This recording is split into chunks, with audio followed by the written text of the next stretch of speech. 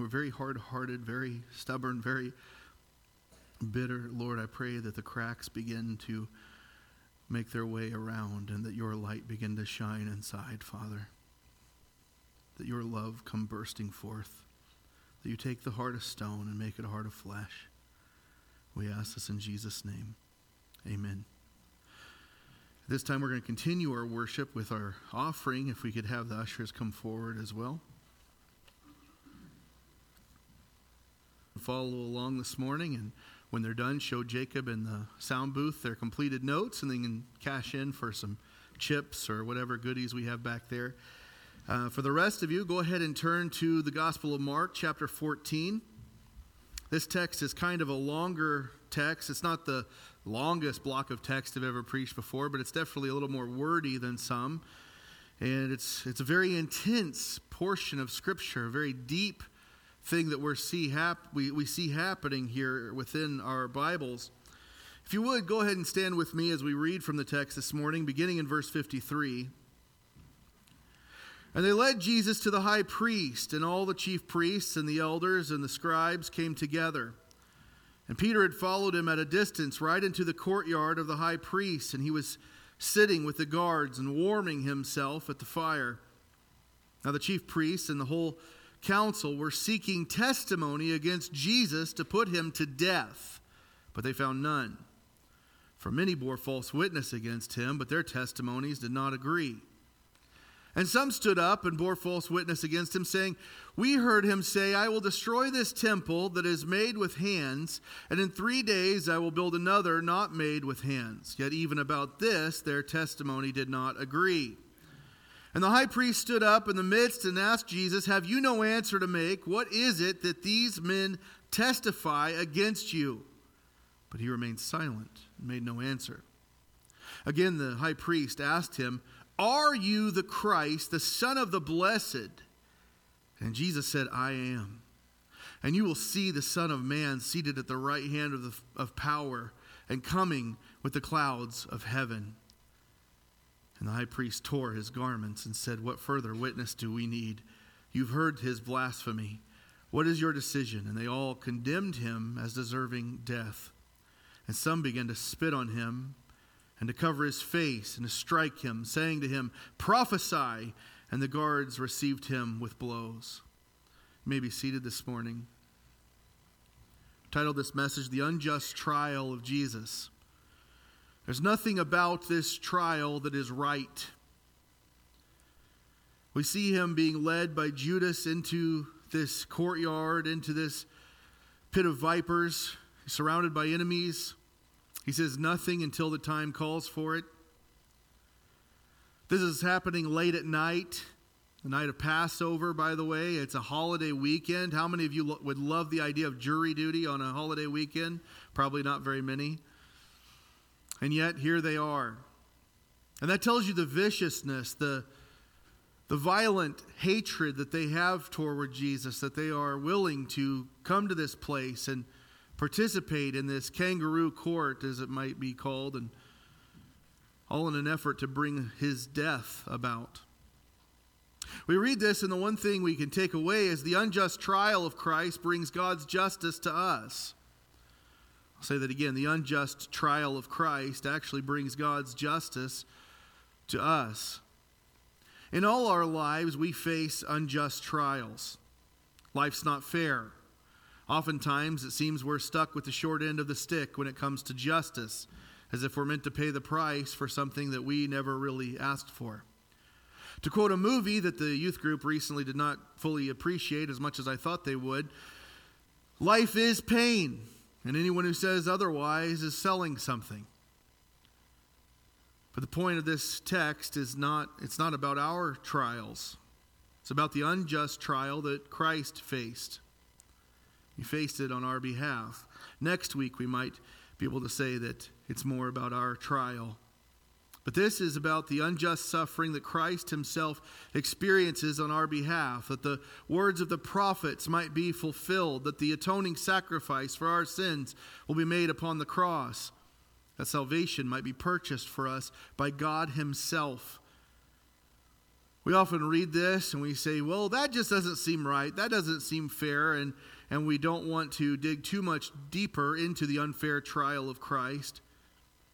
We know for a fact Jesus never did anything wrong. Jesus never sinned. Jesus hasn't been doing anything illegal. And yet here he is on trial for standing for truth, for telling the truth, for healing people, for doing good. You have to ask yourself, why are they so determined? You might wonder, why do they want to make sure that Jesus is executed? Why would Jesus have to go through this? Why would he have to be beaten, shamed even more, humiliated even more, to go through this mockery of a trial, to stand this mockery of a trial and then stand for more mockery on the cross? The answer is throughout Scripture, actually, if one merely knows how to read it. Since Genesis, we see that what man has meant for evil, God will use for his good. In fact, it's the same Sunday school answer so often given. God so loved the world, he gave his only Son, that whoever believes in him should not perish but have eternal life. That does not happen without the cross.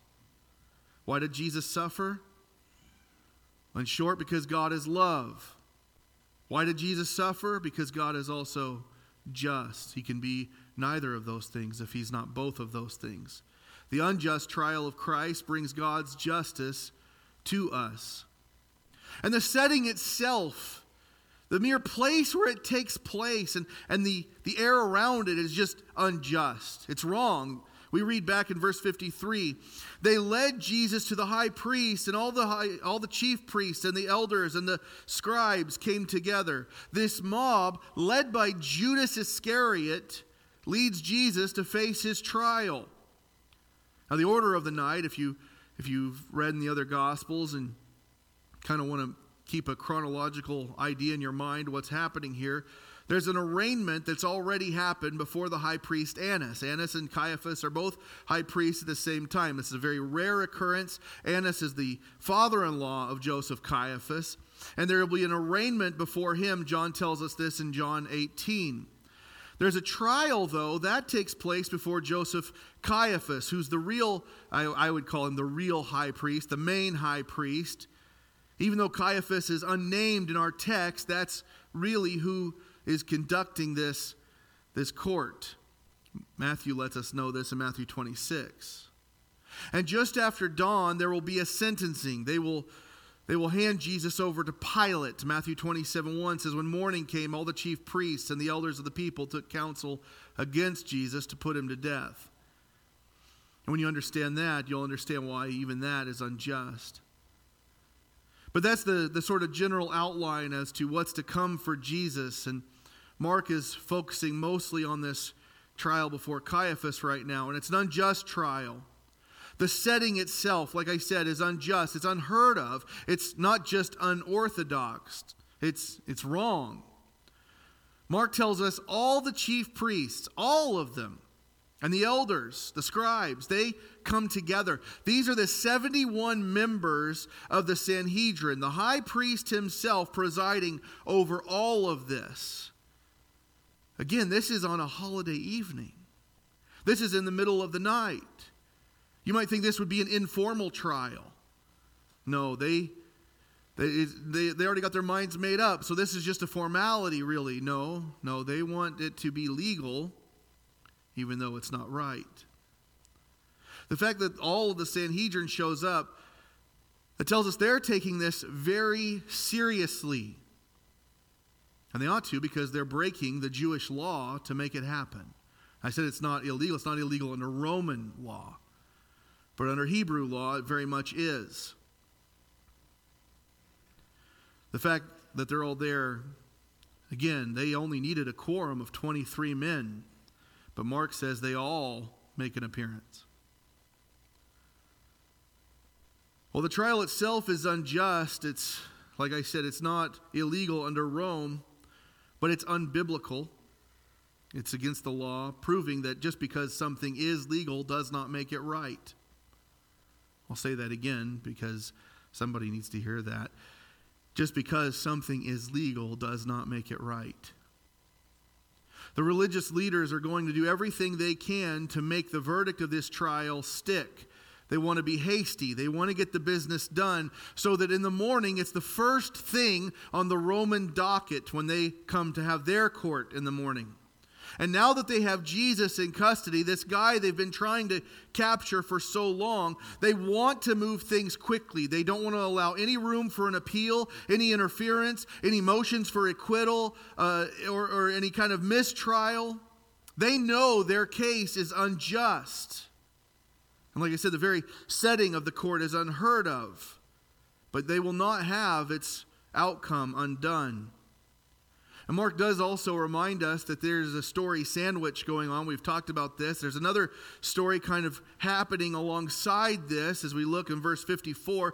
Peter had followed him at a distance right into the courtyard of the high priest, and he was sitting with the guards and warming himself at the fire. Now, it's important that Mark tells us this because he's telling us the location of the trial, that it's in the courtyard. We'll get more into the story of Peter next week, but he's in the courtyard of the high priest. John 18:15 says the same thing, that Peter followed Jesus, and so did another disciple. We know that's John. And he entered with Jesus into the courtyard of the high priest. Why does that matter? Why is that important? Why does it matter that the court is being held at the high priest's house? Because it's not the temple where the trials typically are held. Imagine having a secret board meeting at the parsonage and not inviting the pastor or one of the board members. How much controversy in a small church that could cause. Well, this is that times a billion. The crowds can't get to this. His followers can't speak on his behalf if they do this. Unless we forget, it's taking place in the middle of the night. Most people don't know this is happening. Most trials were held in the marketplace in broad daylight next to the temple, but not the trial of Jesus. Here it's taking place as under wraps as it can be in the yard of the high priest's home, his courtyard. And there sits Peter, just sitting outside with the temple guards. The same people who in under an hour ago was arresting his Lord, arresting his best friend, arresting his rabbi. And here Peter now mingles with them as if trying to get lost in the crowd. He wants to see what will happen. Matthew tells us Peter was following him at a distance as far as the courtyard of the high priest, and he sat down with the guards to see the end. I said last week, it's a cold night. Mark tells us that here. Peter's warming himself by the fire. It's actually the fact that he's warming himself by the fire that's going to be what's his undoing in this, because the fire will show his face and he'll be found out. But we'll dig into that, like I said, more next week. In the meantime, Mark tells us court is in session, verses 55 and 56. Now the chief priests and the whole council were seeking testimony against Jesus to put him to death. But they found none. For many bore false witness against him, but their testimony did not agree. Now we have to understand what just got said in light of the Old Testament, in light of Deuteronomy, which is where God talks about the court and the way it's supposed to proceed in Hebrew culture. Deuteronomy 19:16 says, if a malicious witness arises to accuse a person of wrongdoing, and you skip down just a couple of verses, then you shall do to him as he had meant to do to his brother, so you shall purge evil from your midst. You catch that? You understand what's happening? These people who are testifying to put Jesus on a cross themselves, knowing that their testimony is false, knowing that everything they're saying is wrong, should be marched to the cross themselves. And yet, who will go in their place? By all accounts, his punishment should fall upon his accusers, not the accused. Notice this too. They were seeking testimony against Jesus. They had to look for it because you couldn't find any. It's not like people were offering this up. They're looking for it. The Greek word is ezaton. They had to search. Nobody's coming forth because the truth is he's not done anything wrong. Their accusations were false. They could not convict him using the truth. They had to pervert justice. And in doing so, they are violating the law. These men so passionately accuse Jesus of tearing down. They tear it down themselves.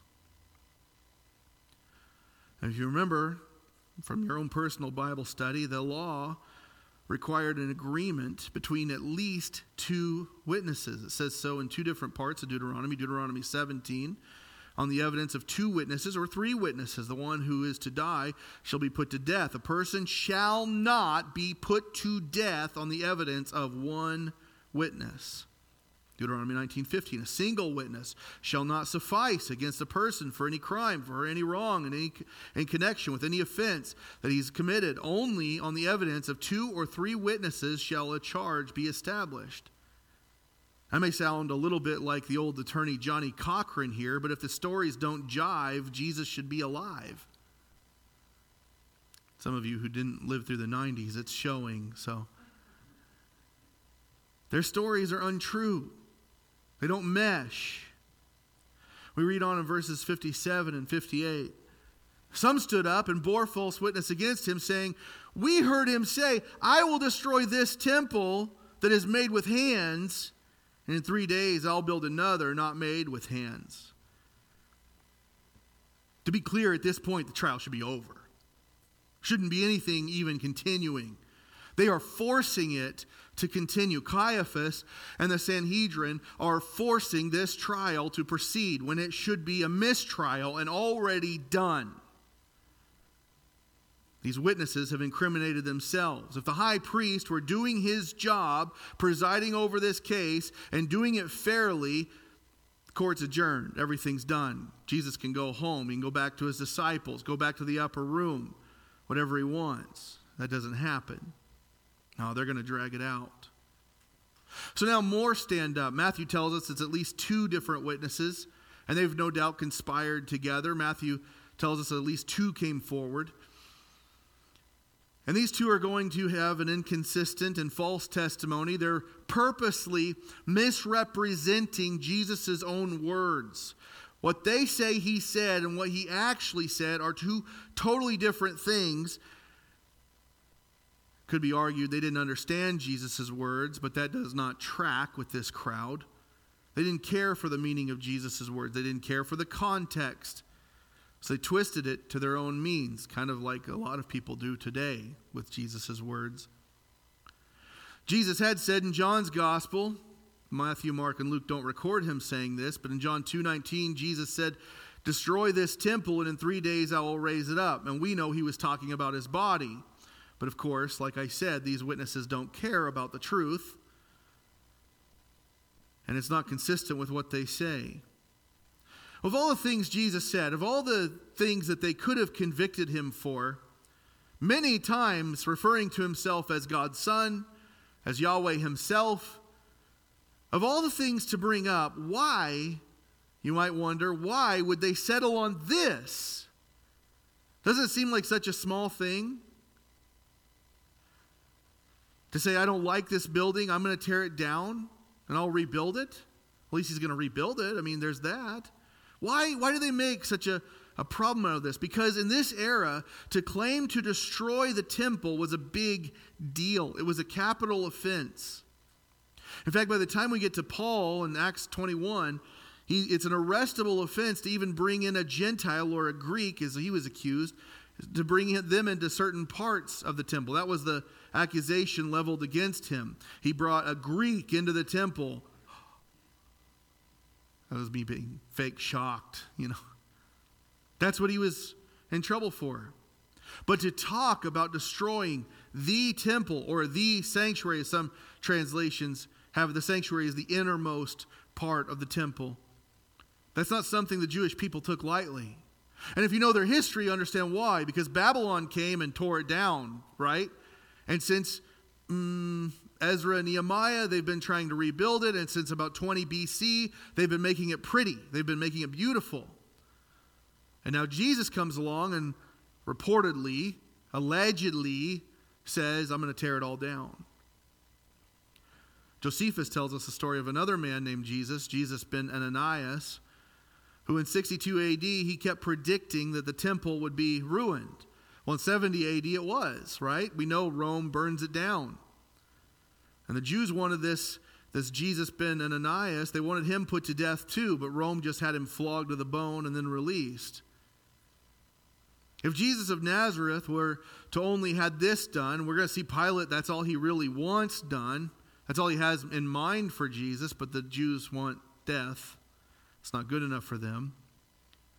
But even in this accusation, the case is falling apart. Verse 59, it says, yet even about this, their testimony did not agree. So even here, it's their testimony is inconsistent. It's unequal. Everything should just be thrown out at this point. There should be no point in continuing this trial. It should be dismissed, ended, done. And yet Jesus stands there in his defense and says nothing. And this doesn't sit well with him either, this unexpected silence. Verse 60 reads, and the high priest stood up in the midst and asked Jesus, have you no answer to make? What is it that these men testify against you? You understand what is happening here is that he's losing the court. He's losing the trial. So Caiaphas, in his wisdom, he lashes out. He's taking matters into his own hands. And now the one who should be the judge, should be neutral, is no qualms about it. He's now taking on the role of the prosecutor. This is an unfair trial by all measures.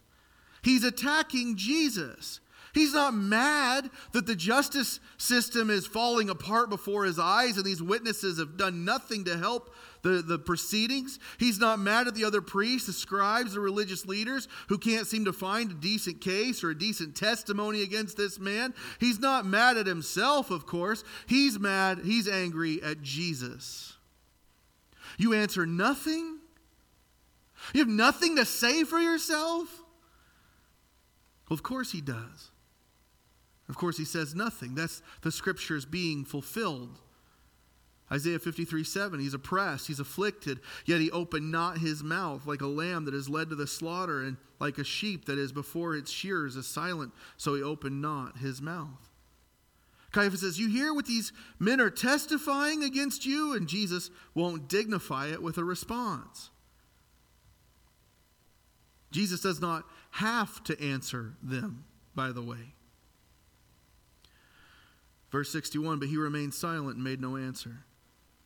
Again, the high priest asked him, are you the Christ, the Son of the Blessed?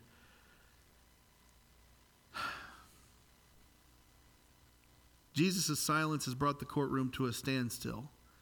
So Caiaphas is now trying a new approach. Cards on the table. Let's be blunt. Are you or are you not the Christ? The anointed one, the Messiah, the Messiah? Are you the Son of God? Except Caiaphas doesn't ask him quite like that. He says, are you the Son of the Blessed or the Blessed One? This is a challenge to any claim of deity. The questions about Jesus' identity is, or who he claimed to be is still going around. If there's any rumor, if there's any truth to the rumor, is he the coming king? This is the time to find out. He asked him if he is the Son of the Blessed One. The Blessed One. This is a Jewish wording that helps avoid the using of God's name, of using Yahweh. Remember, the Jewish people didn't like to use God's holy name. So they're very cautious about this. And they use other euphemisms instead, and rather than have to spell it out.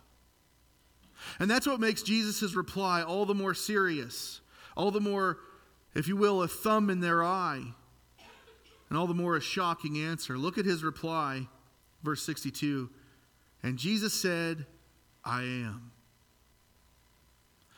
And you will see the Son of Man seated at the right hand of power and coming with the clouds of heaven. He said, I am. When God was questioned by Moses as to his name, what was God's response? He said, I am who I am. Say this to the people of Israel, the I am has sent me to you.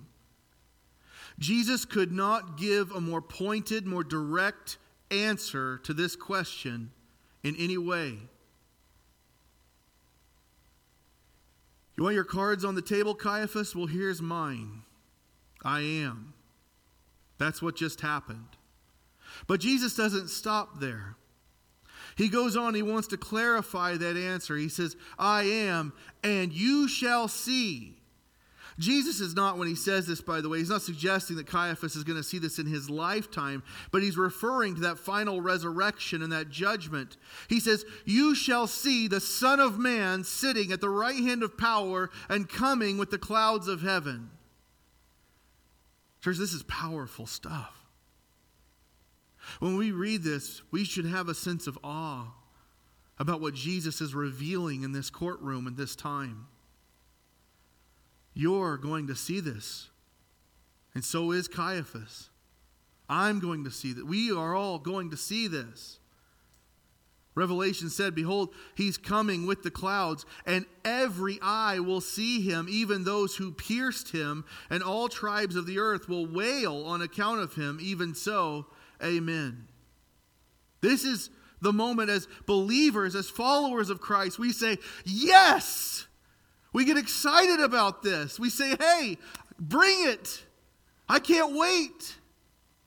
The Son of Man sitting at the right hand of power. He says this, he's actually referencing Psalm 110. The Lord says to my Lord, sit at my right hand until I make your enemies a footstool. He's going to be there in victory. He's going to be there in power. In Daniel 7, I saw in the night visions, behold, with the clouds of heaven, there came one like a son of man, and he came to the Ancient of Days and was presented before him. Don't think for 1 second that Caiaphas does not know what Jesus is referencing here. Don't think his blood is not boiling when he hears this. Of course, the New Testament's going to expand on this in Acts and Hebrews and Revelation. He's seated at the right hand of power now. He's interceding on our behalf with the Father. But there's coming a day where the clouds of heaven are going to part and the trumpet will sound and our Lord will return and come and take his church.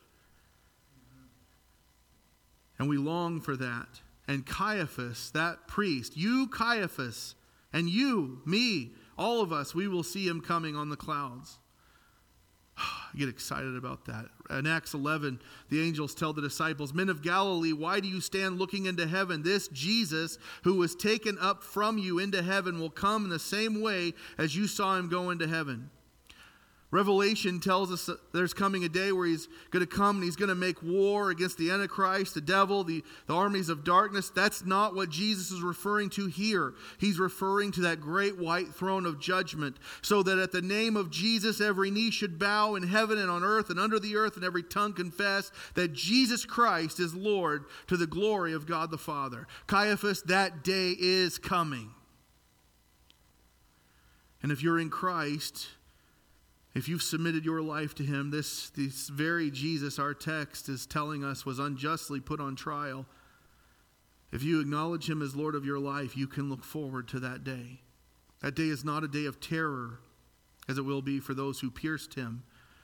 But for us, it will be a day of rejoicing, a day of singing and shouting and dancing, and hallelujah, the King is back. Jesus makes this very clear to Caiaphas. In fact, there's a very subtle statement being made here. I believe that he looked Caiaphas right in the eye as he said this.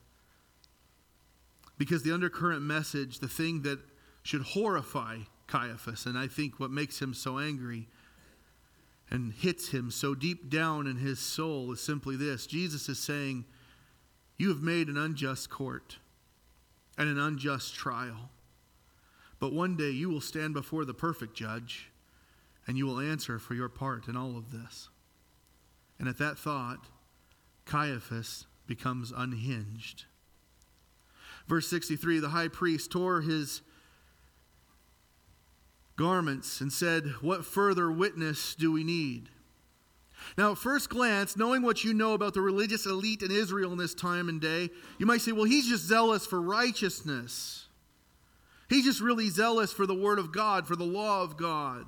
And he's just tearing his garments because, that's what you do.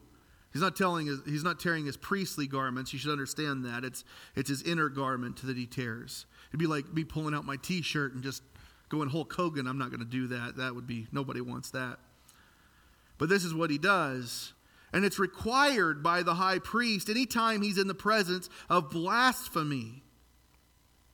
But Caiaphas does this for dramatic effect. It's a display of grief and indignation over what Jesus has just said.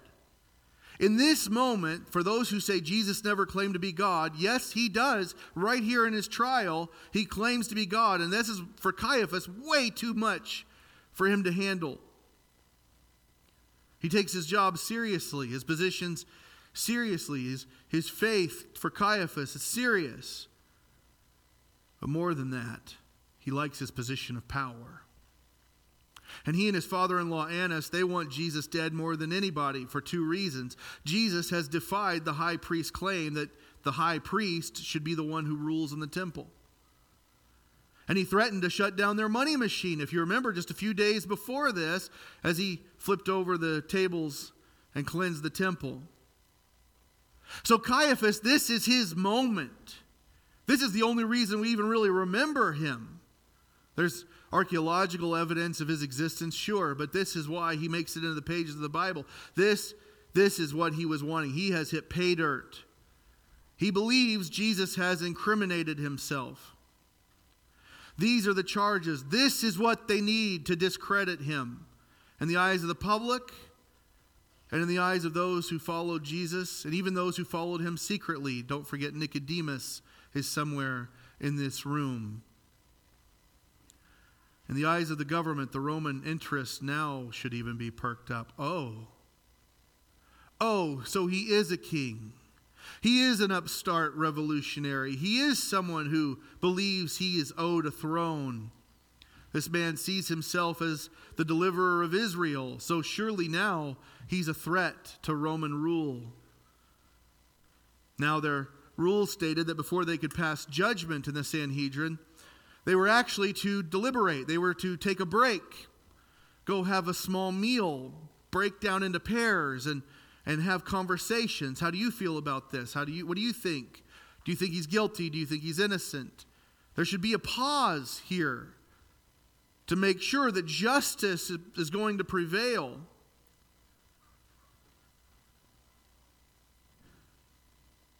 In fact, the sentence was typically decided by the following day, not in an instant. But none of that happens. Caiaphas sees to that. Verse 64 says, "You've heard his blasphemy. What's your decision?" And they all condemned him as deserving death. This supposed blasphemy, it's an irreverence, it's slander of God. Levitical law demanded that such a thing be punishable by death, but the Jewish tradition was not to turn them over to somebody else.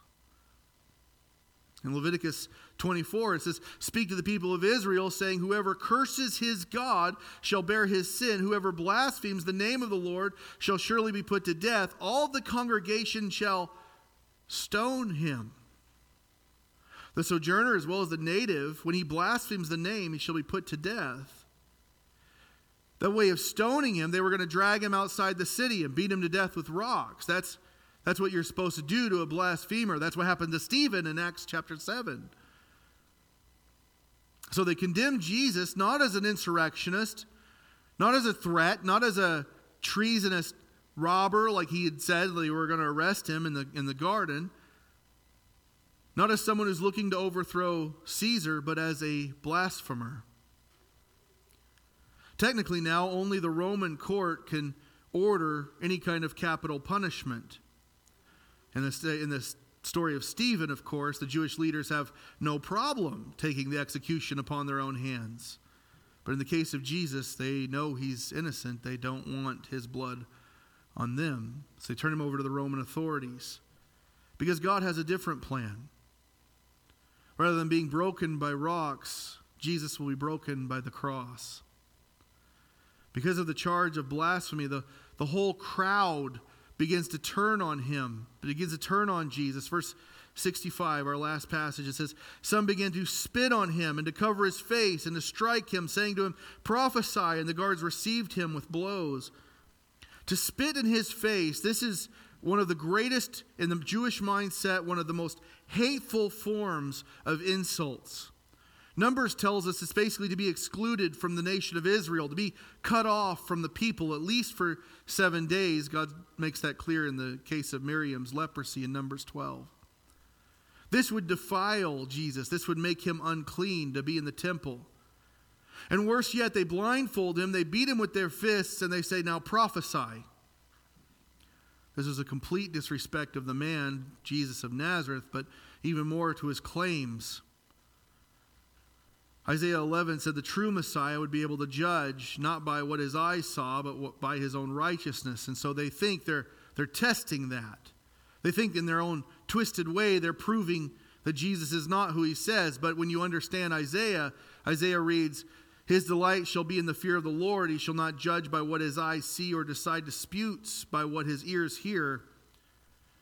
But with righteousness he shall judge the poor and decide with equity for the meek of the earth. He shall strike the earth with the rod of his mouth, and with the breath of his lips he shall kill the wicked. You understand, if Jesus fulfills this prophecy, he vaporizes those people who are hitting him. He wipes them out. And so he remains quiet. If Jesus really is the Messiah, and mockery both of him and of scriptures that prophesied about him, they hit him with their fists. When the officers receive him, they slap him in the face. And this isn't to hurt him, by the way. This is to shame him, to attack his character. And yet through it all, Peter tells us Jesus remained silent. When he was reviled, he did not revile in return. When he suffered, he did not threaten, but continued entrusting himself to him who judges justly. So we have to ask, why does this all happen?